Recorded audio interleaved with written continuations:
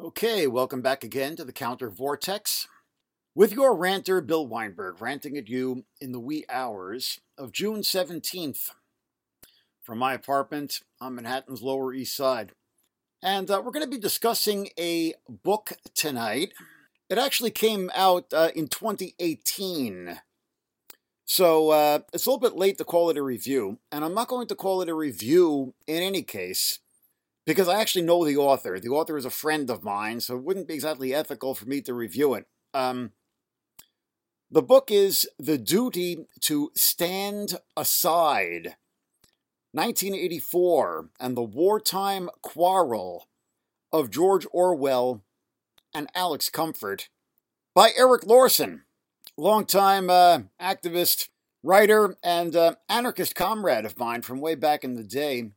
The reason I'm deciding to discuss this book tonight is because it actually, touches on certain themes which we've been exploring on the Counter Vortex podcast in recent weeks. It seems like it's a timely moment to discuss it. But don't think of it as review exactly, so much as, think of it as a part of the contemporary wartime quarrel of Bill Weinberg and Erik Larson. So, actually, no, this book is... I wouldn't be bothering to discuss this book if it were not quite worthwhile, fascinating, learned a lot from it, relevant, timely, and important. But it's also, in certain ways, flawed, politically and intellectually flawed, which you'll be hearing about. Okay, of these two guys who sort of exemplify different tendencies on the left during the World War II period, George Orwell needs no introduction, presumably. He's the better known of the two. Alex Comfort is best known for his 1970 book, The Joy of Sex. But he was actually a longtime anti-war activist and at least a pacifist and anarchist sympathizer. And actually, Comfort and Orwell were friends and comrades and colleagues, collaborated even over the course of their wartime quarrel over the question of British aerial bombardment in the Second World War. Comfort opposing it, and Orwell kind of going along with it. All right, it's interesting.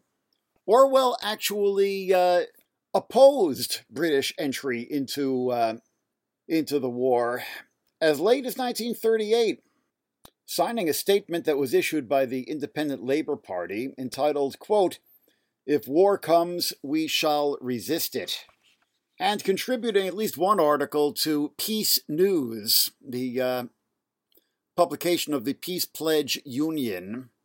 But it was also just about the same time that he went to Spain to fight in the Spanish Civil War, to fight against the Nazi-backed fascist forces of Generalissimo Franco and his fellow generals who were trying to impose fascism in Spain, and ultimately did when they emerged victorious after a 3-year bloody conflict in 1939.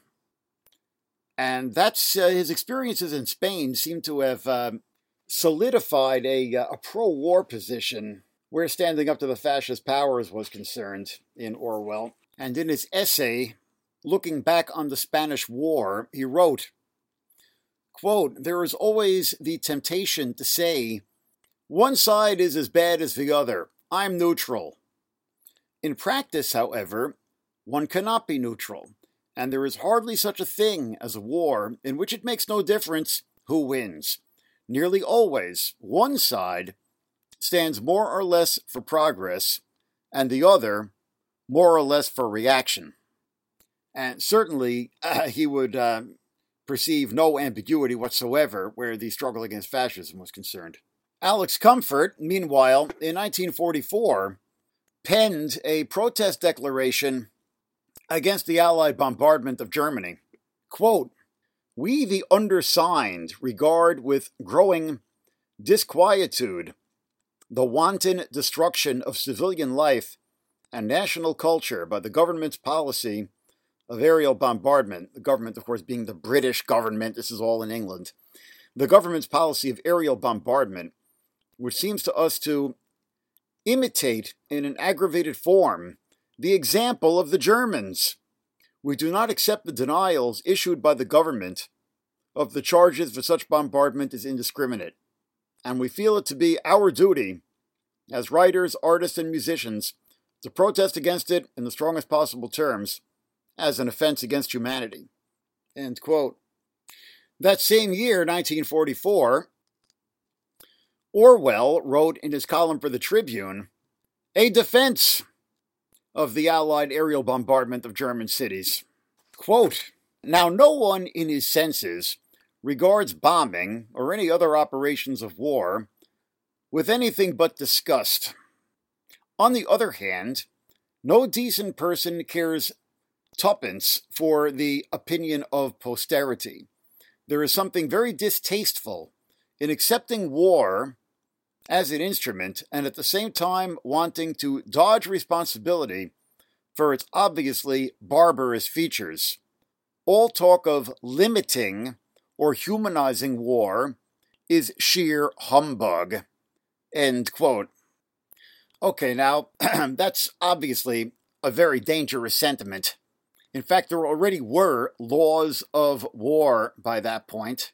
The Geneva Conventions were already in place, although they would be strengthened after the war in response to the horrors witnessed between 1939 and 1945, and then strengthened again in 1977 in response to the U.S. aerial bombardment of Vietnam. So history was not on the side of the sentiment expressed by Orwell in this passage. Not one of his more brilliant moments in terms of moral or political clarity. But it was a dark time, and he was grappling with this stuff, as I confess I am. And Comfort seems not to have been an absolute pacifist. He was grappling with this stuff as well. And in fact, his 1945 novel, The Powerhouse, glorifies the Maquis, who were the armed partisans in the French resistance, which, Lorson writes, he saw as an indigenous movement and not just an assist to the British war against Hitler, but an alternative. End quote. Okay, now that strikes me as slicing it very thin, because the French resistance was certainly rooting for the Allied war effort and, to a certain degree, coordinating with it, and was certainly receiving aid from British intelligence. And this strikes me as, a pretty clear-cut analogy to how many anarchists in the West today view the Rojava Kurds in northern Syria, who have launched, a sort of left-wing revolutionary movement, anarchist-influenced, at least, left-wing revolutionary movement, and waged a truly heroic armed resistance against ISIS, and ultimately beat them back, starting in 2014, and drove them from their territory. But what a lot of anarchists in the West don't want to look at, and Erik Larson does, elsewhere in the book, favorably invoke the Rojava Kurds, without mentioning what many anarchists in the West don't want to look at, which is that the Rojava Kurds have, since 2014, been actively collaborating with the U.S. war effort against ISIS. And when U.S. warplanes bombed the city of Raqqa, which was the, de facto capital of ISIS, virtually destroying it, it was in support of the Rojava Kurds, who were the ground force which ultimately took Raqqa and had U.S. Green Berets embedded within their ranks. So looking to the Rojava Kurds as an indigenous alternative to U.S. military intervention against ISIS is a little bit hypocritical and is kind of failing to grapple with the reality on the ground, the actual political and military reality on the ground in northern Syria. And I'll add that now that ISIS has largely been, they've been driven from all the territory which they actually control in northern Syria, And paradoxically, the Rojava Kurds have wound up as an occupying military force in Arab-majority areas which they took from ISIS. And the fact that these same areas were heavily bombed by U.S. warplanes that the Rojava Kurds were, collaborating with as a ground force, did not win them any goodwill from the local populace. And in fact, repeatedly in recent months, we've seen the the Kurdish militias in northern Syria actually opening fire on Arab protesters in the towns and villages that they occupy. And, unfortunately, too many, anarchists in the West who, glorify the Rojava Kurds have not grappled with this. And, I guess in my own thinking about it, I've also sliced it kind of thin. I'll acknowledge this because I was certainly rooting for the Kurds on the ground in their fight against ISIS. Absolutely. But on the other hand, I had to protest the massive U.S. aerial bombardment of Raqqa, and did so on my website, Countervortex, and the other platforms available to me. I couldn't do otherwise. On either of those counts, I couldn't fail to support the Rojava Kurds in their ground offensive, and I couldn't fail to oppose the U.S. bombardment of Raqqa.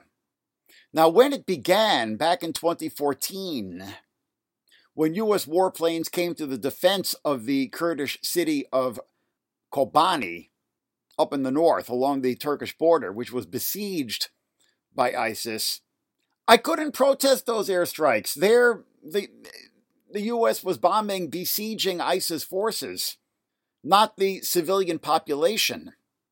But a couple of years later, when the Kurds had driven ISIS from their own territory and were advancing into Arab territory to the south and advancing on Raqqa, then U.S. warplanes were bombing a civilian population. Whatever claims could be made about precision targeting and so on, they were bombing an inhabited city. And I could not but oppose that. And if that made me an equivocal ally of the Rojava Kurds, well, so be it. And if nonetheless supporting the Rojava Kurds in their ground campaign made me an equivocal opponent of U.S. imperialism, well, once again, so be it.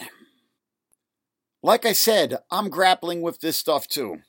But I have to point out that while, Erik Larson mentions the Rojava Kurds, but not the fact that they collaborated with U.S. aerial bombardment of a city, and similarly, he mentions the U.S. aerial bombardment of Mosul, the principal ISIS stronghold in Iraq during this same period, but not the simultaneous U.S. bombardment of Raqqa. So I'm not sure if my buddy Eric is consciously trying to cover up for the Rojava Kurds here, but I will also point out that, generally, first I have to give him credit for at least mentioning the bombardment of Mosul, because generally, there was practically no outcry. I mean, I've ranted about this before. From the anti-war forces in the West, there was practically no outcry about the bombardment of either Mosul or Raqqa. Hardly any protests at all. It's like it didn't even happen.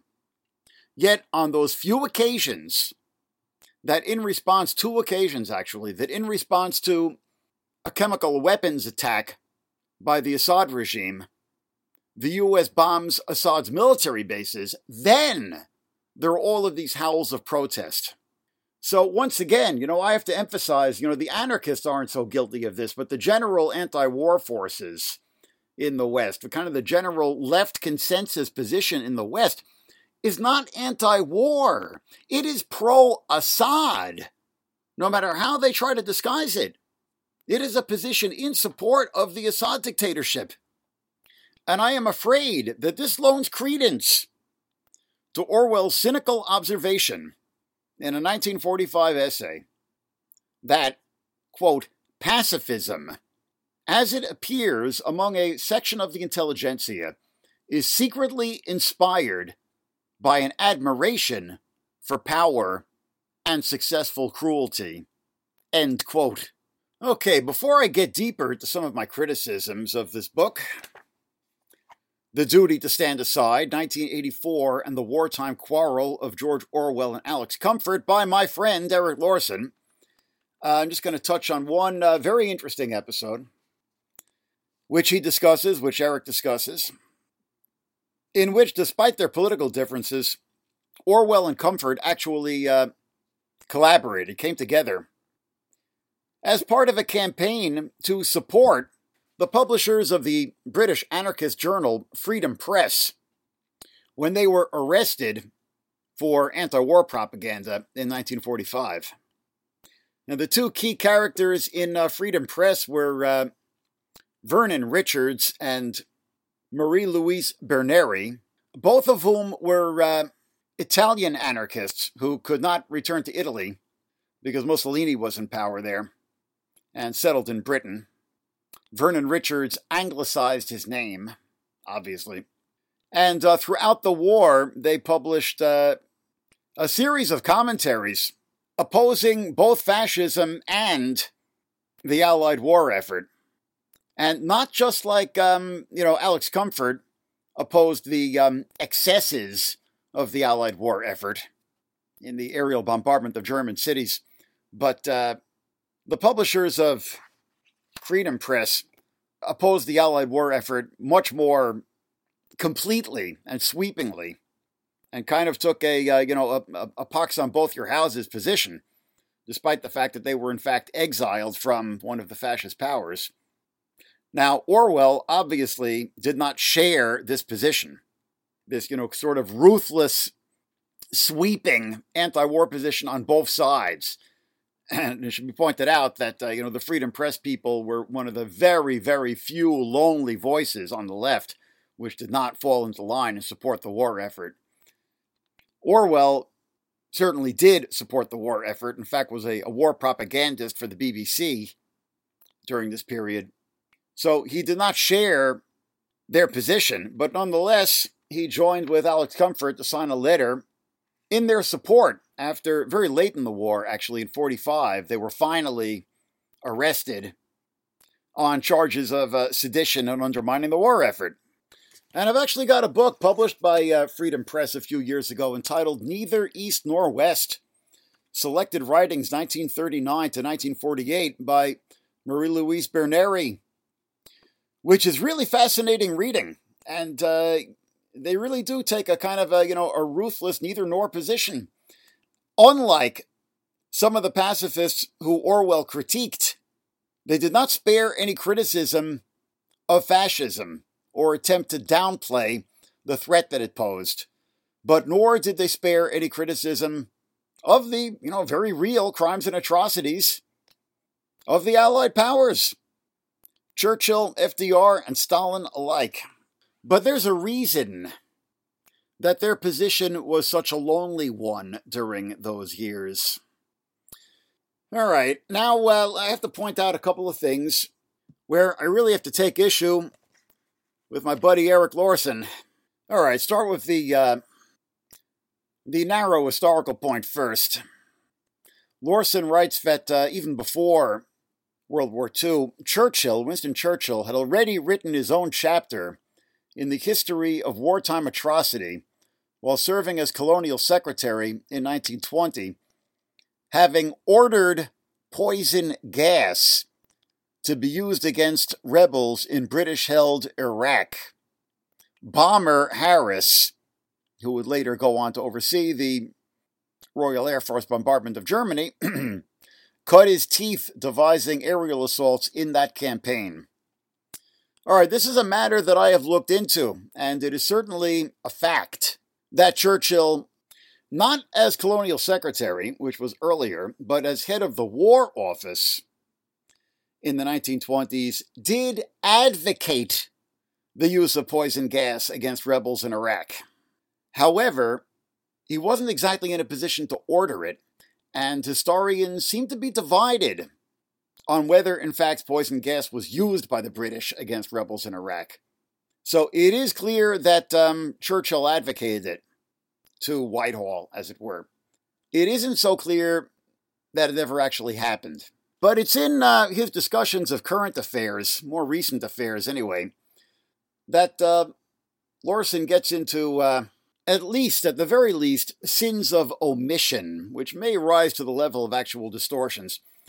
In his discussion of the state of permanent war, which the United States has found itself in at least since 9/11, akin to that depicted by George Orwell in 1984, Lorson writes of, quote, undeclared American wars in Iraq, parentheses, 2002, close parentheses, and Syria, open parentheses, 2013, close parentheses.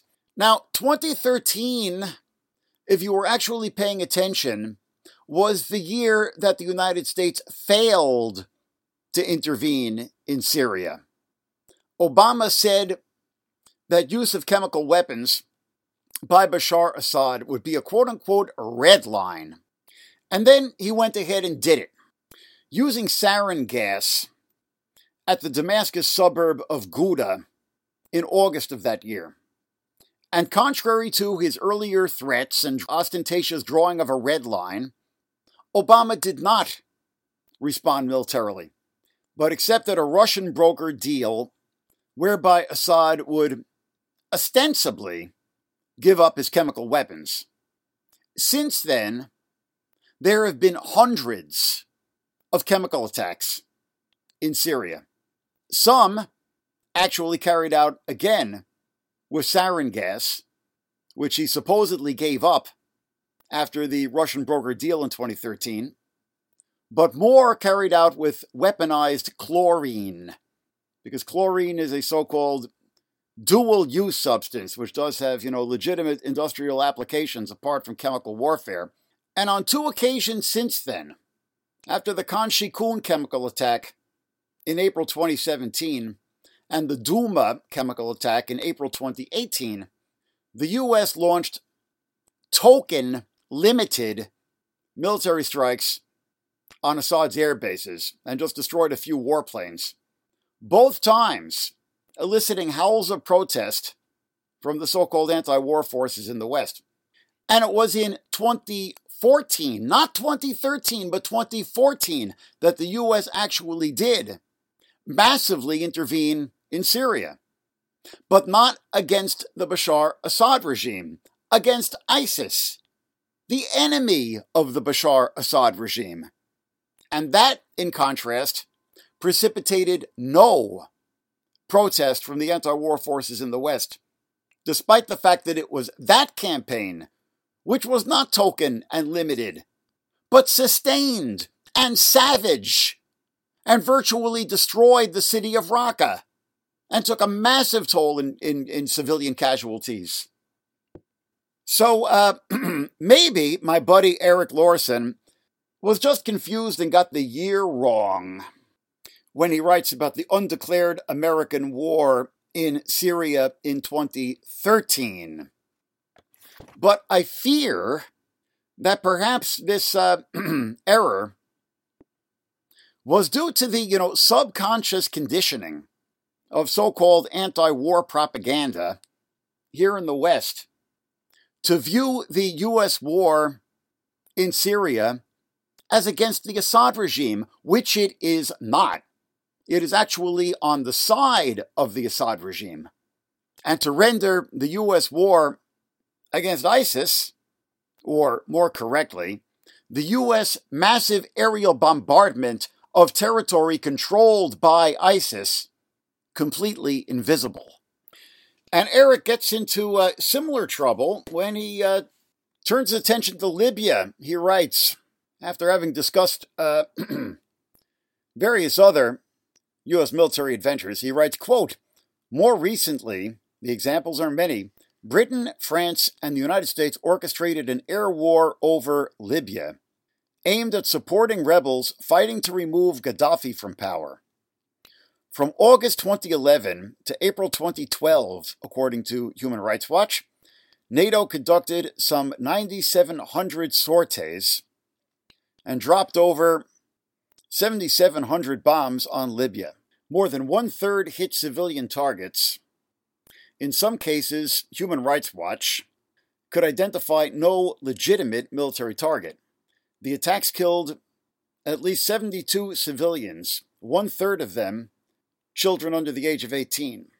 The power vacuum the NATO attacks helped create destroyed Libya as a functioning political entity, ushering in a civil war that continues as of this writing, end quote. All right, for starters, I actually wrote this up on my website at the time that Human Rights Watch report came out back in May of 2012. It was entitled Unacknowledged Deaths, Civilian Casualties in NATO's Air Campaign in Libya. The figure about 72 civilians being killed in NATO airstrikes, 1/3 of them children under the age of 18, is correct. The report does not say that more than 1/3 of the NATO airstrikes hit civilian targets. I'm not quite sure where Eric got that from.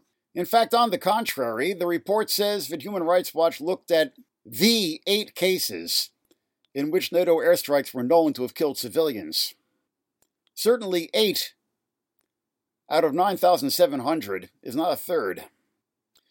I've got a problem with the notion that it was the power vacuum that the NATO attacks helped create that destroyed Libya as a functioning political entity. First, I find it a little bit ironic that a self-identified anarchist is viewing a power vacuum as necessarily a bad thing. But more to the point, the most significant role in creating the power vacuum in Libya was the 40-year one-man autocracy of Colonel Muammar Gaddafi, in which everything revolved around the dictator, and virtually all of society's civil institutions were suppressed.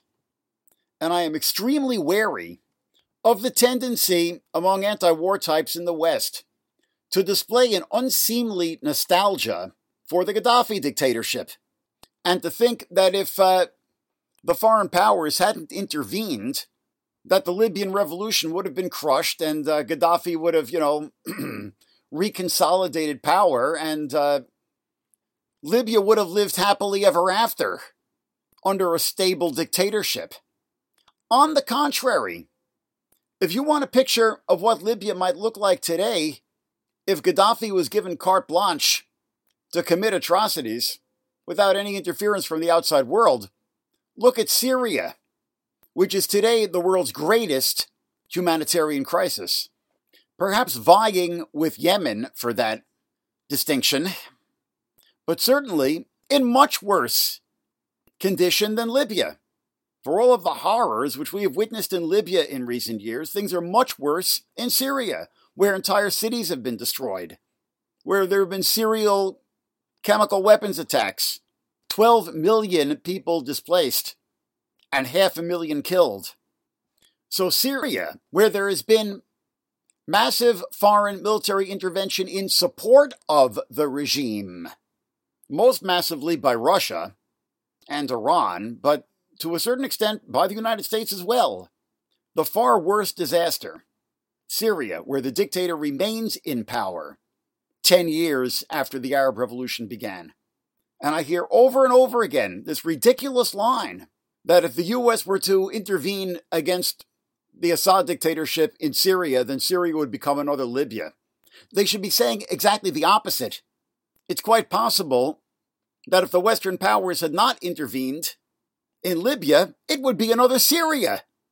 But the far bigger problem with that passage, Erik Larson's passage about Libya, is that it makes no mention whatsoever of the far greater crimes which were being committed by the Gaddafi dictatorship in an attempt to beat back the rebellion, and makes it sound as if the Western intervention in Libya in 2011 was merely arbitrary, as it in fact had been in Iraq in 2002.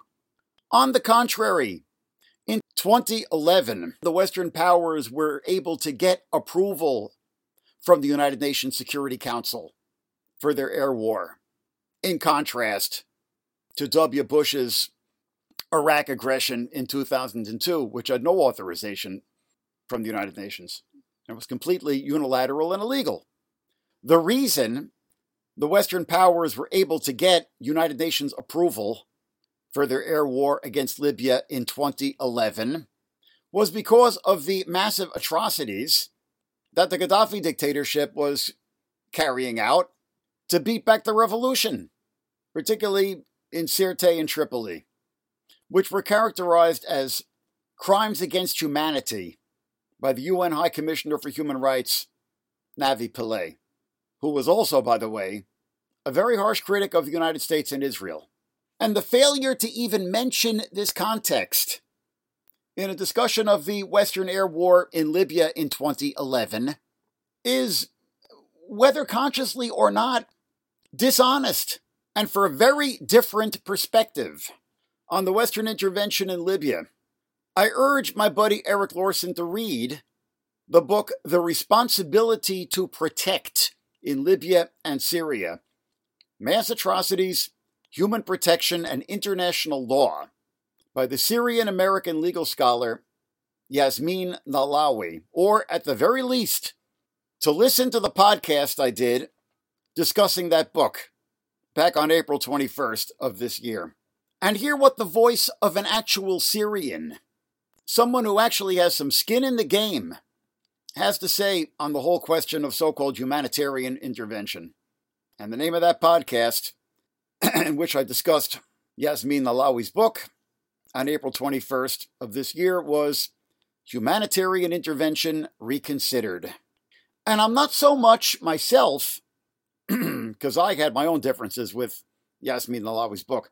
Now, I'm not so much myself taking a dogmatic position in favor of humanitarian intervention, so much as I'm pointing out the problems with a dogmatic position against it.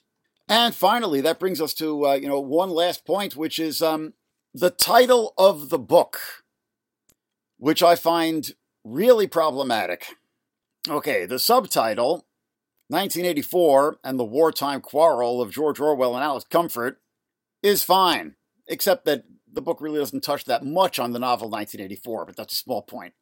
But the actual title, The Duty to Stand Aside, is really kind of problematic, and it comes from a quote by Alex Comfort in a work entitled Art and Social Responsibility, which is summed up in Eric's text in a paragraph which is kind of a patchwork of verbatim quotes and paraphrase.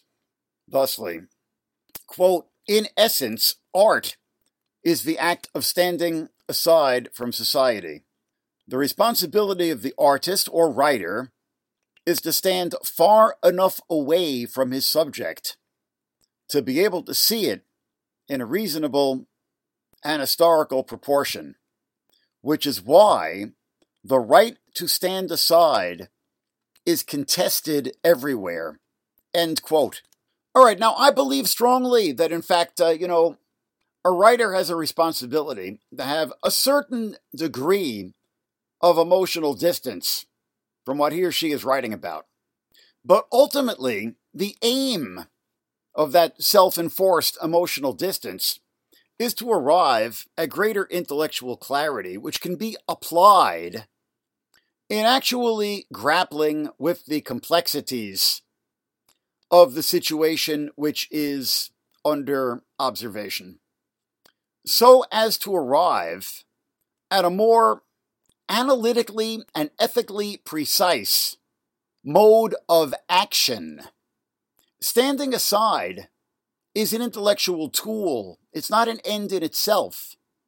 And certainly, the title, The Duty to Stand Aside, seems to be implying that when your government is carrying out atrocities, it is necessary and, by implication, sufficient to merely stand aside and keep your own hands clean.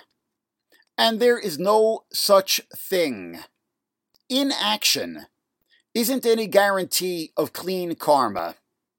And in the face of fascism and genocide, phenomena which are once again witnessed on the world stage, there is in fact a duty not to stand aside, but to engage with all of the complexities and contradictions and inevitable anguish that implies.